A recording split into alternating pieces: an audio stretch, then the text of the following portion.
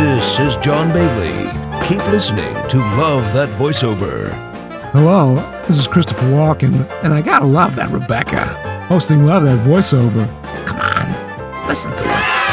Hello, all you fabulous, wonderful, sexy, awesome listeners of Love That Voiceover. Today, I am really excited as usual, but really excited about my guest because I have someone from the mysterious background of production. All those people who really don't like to be in the spotlight. I've got you now. It's the mysterious and wonderful Randy Ryan. Welcome, Randy. Hi, thanks for having me. Listen, I was referred to Randy, and Randy is the co-founder of Hamster Ball Studios out of Austin, Texas, but you have another location. I had a couple of VO fellows say, you know, Randy would be probably a really great person to interview and who would be able to give you some great stories about what it's like in production behind the mic. Well, I hope so. So what I wanted to let everybody know is we're going to get into all the details about what's happening at Hamster Ball Studios with all the voiceover and the gaming and sound design, sound effects, all of that. But what I want you to know is something about Randy and how he got to become the co-founder of Hamster Ball in 1995. Hamster Ball, very quickly for everyone, is basically audio production from music to voiceover to sound design. Randy brings to the table the music and voice talent casting and directing, sound design and sound effect sort of thing. Music plays a large part in the voiceover world because not only from the factor of music and its direct impact with voice, but also with the idea of the musicality of voice itself without any music itself. How important that is to the role of the voice actor when they come to the table, let's say, or mic. Gotcha. Yeah, we started in Indianapolis, which is where the other location is, and moved to Austin and opened up the second studio, which is really kind of it's my main studio, back in 2005. So. Okay. Hamster Ball was commenced in 1995. Mm-hmm. And Hamster Ball is a combination of things. You are the producer and lead composer at Hamster Ball. Mm-hmm. You hail from Indiana, is that correct? Well, sort of. That's where the company started. I'm probably more a child of the Midwest than I am anywhere else, but I was born in Decatur, Illinois. Grew up primarily in Cincinnati. Ah. And then I went on the road for what ended up being, if my math is correct, I think for the better part of 13 years. And somewhere in there, I actually went back to school and got a degree from Indiana University in marketing. Wow. And, but you were on the road on the road for music, correct? Correct. Absolutely. Yeah. I was a player, writer, singer in terms of harmonies. I was never a lead singer, but yeah, that's what I did for many years. That's very impressive. I mean, that's a hard life on the road, really, as a musician. Yes and no. I think doing it at that time in my life was absolutely the right thing to do. If I were to do it now, well, A, I would be crazy, but and B, that kind of lifestyle, in a sense, that kind of, when I say lifestyle, the ability to actually go out and earn a living doing shows. Really just playing shows on the road as a largely unsigned act. That it's not impossible, but it really doesn't exist anymore. Oh, really? It's shifted that much because I understand. Now we're going on a little bit of a tangent, but I do want to make sure I understand your perspective on music and the music industry. Mm-hmm. Because what I understand is that the only way people as musicians now that perform in front of live audiences, that's where they really earn their money because digital and the whole download kind of wrecked the music industry revenue side. Is that true or? Yes and no. I think the difference, in a sense, the answer to that is yes. The difference between that and what I was doing 20-ish years ago is that most people are not able to earn a living. I actually did nothing else. I mean, right. Now, was I getting rich? No. But was I actually able to eat, have a place to live, pay my bills, right. all that thing? The answer is yes. Right. That really does not exist anymore. It exists in you have to hit a certain level of fame. The clubs don't exist, and the clubs that do exist don't pay well enough, for that. That's what's really changed. That's really changed. So now you toured, like you said, you were on the road for 13 some years, and then what happened? How did Hamster Ball come about? First of all, I was always on the road. My goal always was to basically be an artist who was out playing my own songs for a living. Right. And when it became apparent that that was going to be a difficult process moving forward, a lot of it due to just age, which, for better or for worse, the music industry is still largely a young person's game. There are people older, of course, who do make it, but it's the older you get, the more difficult to sell it is, especially back when, whether it was a good system or a bad system, the system was getting a label deal.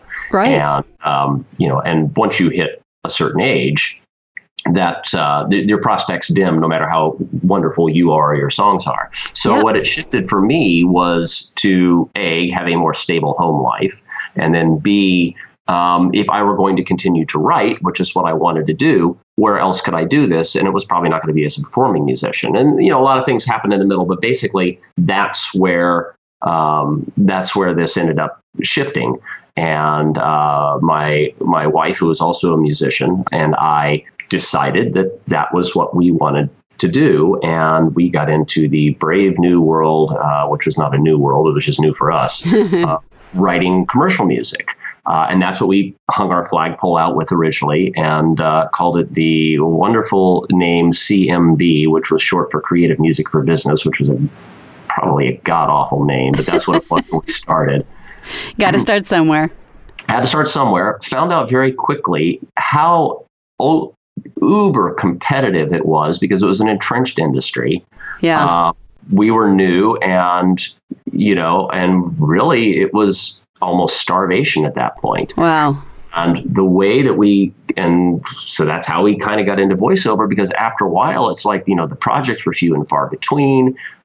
We weren't being, offered a great deal of money, and it's all wonderful to say, well, you hold out for something that's worthy. Right. But when you don't have enough projects under your belt, sometimes the only way you can get things is to do it on the cheap. Right. And so because we were doing advertising production, it's like, well, basically all these commercials have, music and sound design and voice talent. And so we started going, well, let's at least up our budget a bit by saying that we would offer the voice talent. And we just went to agents, to find it. We had nothing to do with casting or any of that kind of stuff. It was literally cash flow. Let's move this from being a $2,500 project up to a $3,500 project or a $3,800 project. And even if most of that money was going to go out the window to voice talent, we were getting more cash in the door, and we were making our customers more accustomed to paying us a higher dollar. So really, that's fascinating. Now, what year was this approximately? Can you give us? Mid to late 95, I guess probably 96 maybe, because we started actually in the summer of 95. Yeah. So yeah, probably by that winter, when things started getting cold and snow was in and everything's depressing anyway, it's like, we got to do something.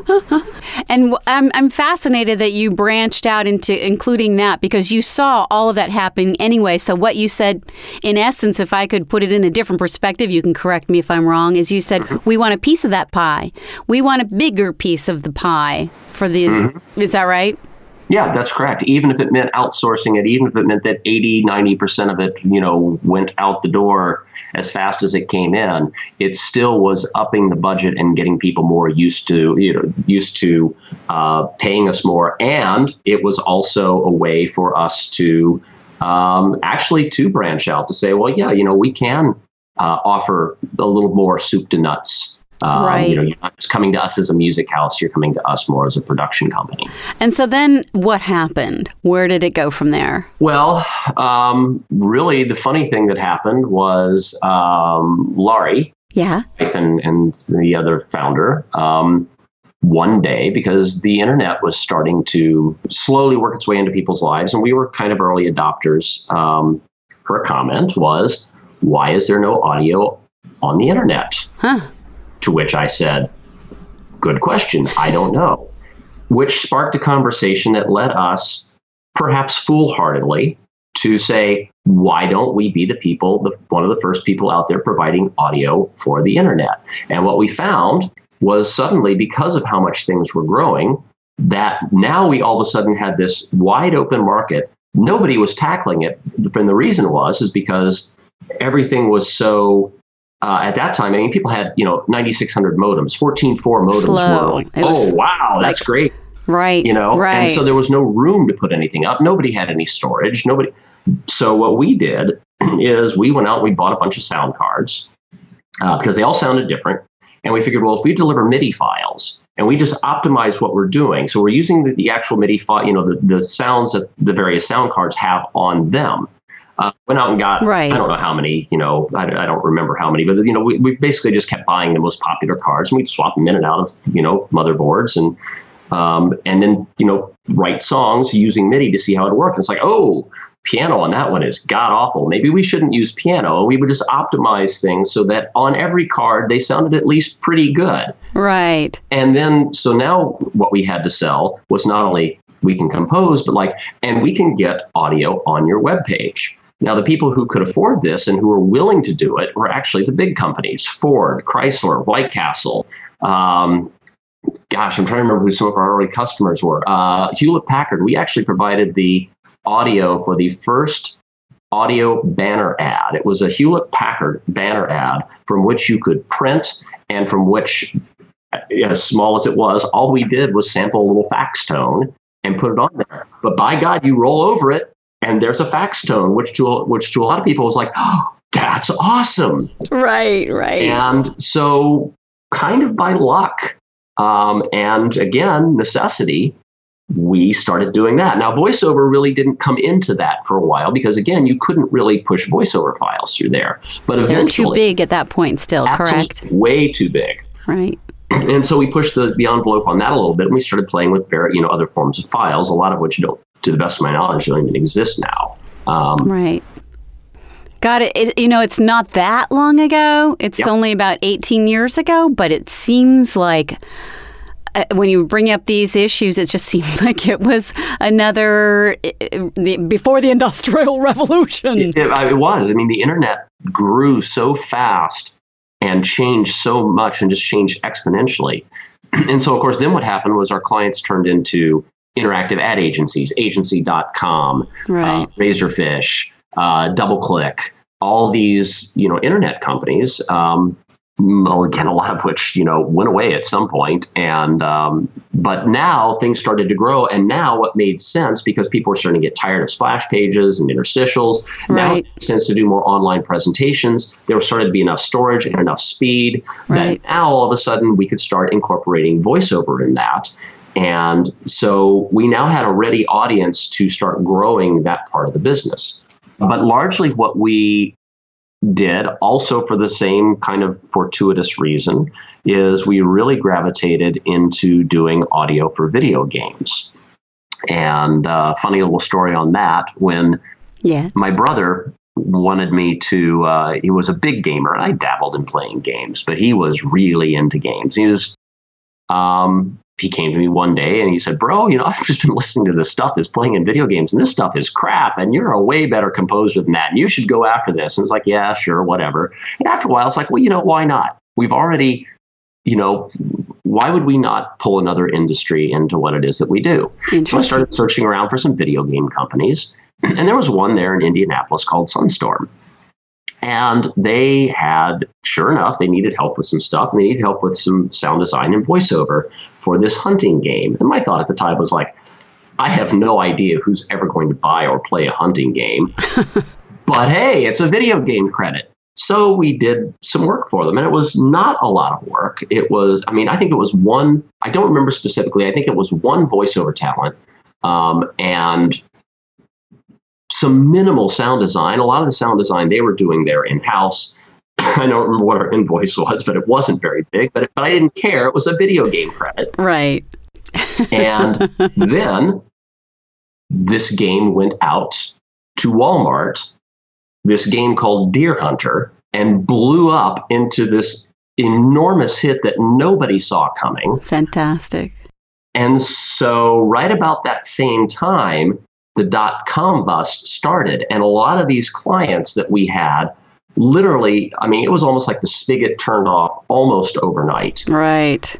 And in yet another state of panic, it was like, it became, well, I should probably start calling every video game company we can get our hands on and say, lead with basically, hi, we did some of the audio for Deer Hunter.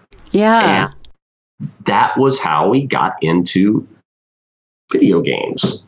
So you jumped into games and you decided, you needed to really expand that aspect of your business. Yep. Bring us to present and tell us how that aspect of your business sits with Hamster Ball Studios now. Well, one of the things that we saw as the growth area in video games was the growth of voice talent. A lot of voice that had been done up to that time, you actually had people who were doing the equivalent of throwing a Twinkie over the wall to the guy in the next cubicle saying, hey, why don't you be a monster on this game? Right. And limited, again, same kind of things we were dealing with the internet, limited storage, limited capacity, because, things were either on floppies or they were, by this time, Myst had come out. And so things were now, gravitating to CDs. But still, you had a lot of constraint, and a lot of that constraint was taken up by art. So for us, it wasn't that different. In the sense of we were dealing with a lot of the same issues, small amounts of data. How do you push it across? They were giving fascinating. The audio guys so little room because they're video games and these people are visual, and it's like, oh, we should have sound on this. Well, we got about a half a meg left. Wonder who can put some sound in with that. Let's go to Randy. He knows how to squeeze it there. That was kind of some of the sell. But we also started seeing voiceover for the first time as more than just, as we said earlier, cash flow or a different thing to offer. Because now what we really needed were actors. And the first thing that we realized was a lot of the people that we did know were more announcer types, because that's what we had been doing. Right. So we started on kind of a quest to find voice actors. Did you go back to the agencies you'd already been working with? In some cases, yes, but I don't really, this is one I don't really remember how we started actually just going to hunt for individual voice talent, but that was when it started. And, if somebody was with an agent, that was fine. If somebody didn't have an agent, that was fine. If they were a union, it didn't matter because we were in a right to work state. As far as the union was concerned, so we could play both sides of the fence. We could provide union talent, we could provide non-union talent. It didn't really matter. But just a little light bulb went on that we needed to start doing this. Now, I was still not really voice directing at that time. I was sitting in on sessions, of course, and I was watching the people who were directing. And after a while, I started going, because a lot of these people were people who were from the game developer, the game publisher, and it kind of started striking me that I think I can do this better, or at least as well, but I still didn't want to stick my toe in it completely. So I started hiring voice directors, some of whom were voice talents and were good friends of mine. And, one in particular who's still just a very good friend of mine and a very good voice talent that I work with quite a bit. And he was even the one who started saying, you can do this. And so that's how I started sticking my toe in the water as a voice director, because I never saw myself as that. I wasn't a voice talent. I'd never grown up, directing anybody. But that's where you say the music, I think, came in. And it took me years. That's what it was. It was the understanding of the musicality of the voice and why a pace worked and why a specific bring your voice down, get close to the mic. And, as somebody who was a singer, even if not a lead singer, understanding of voice, of mic technique. Right. Mic placement. Proximity.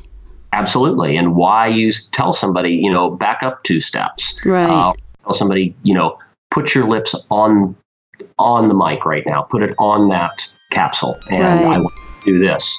So, and that's how it started. Fascinating. We will be back next week. Thanks for joining us.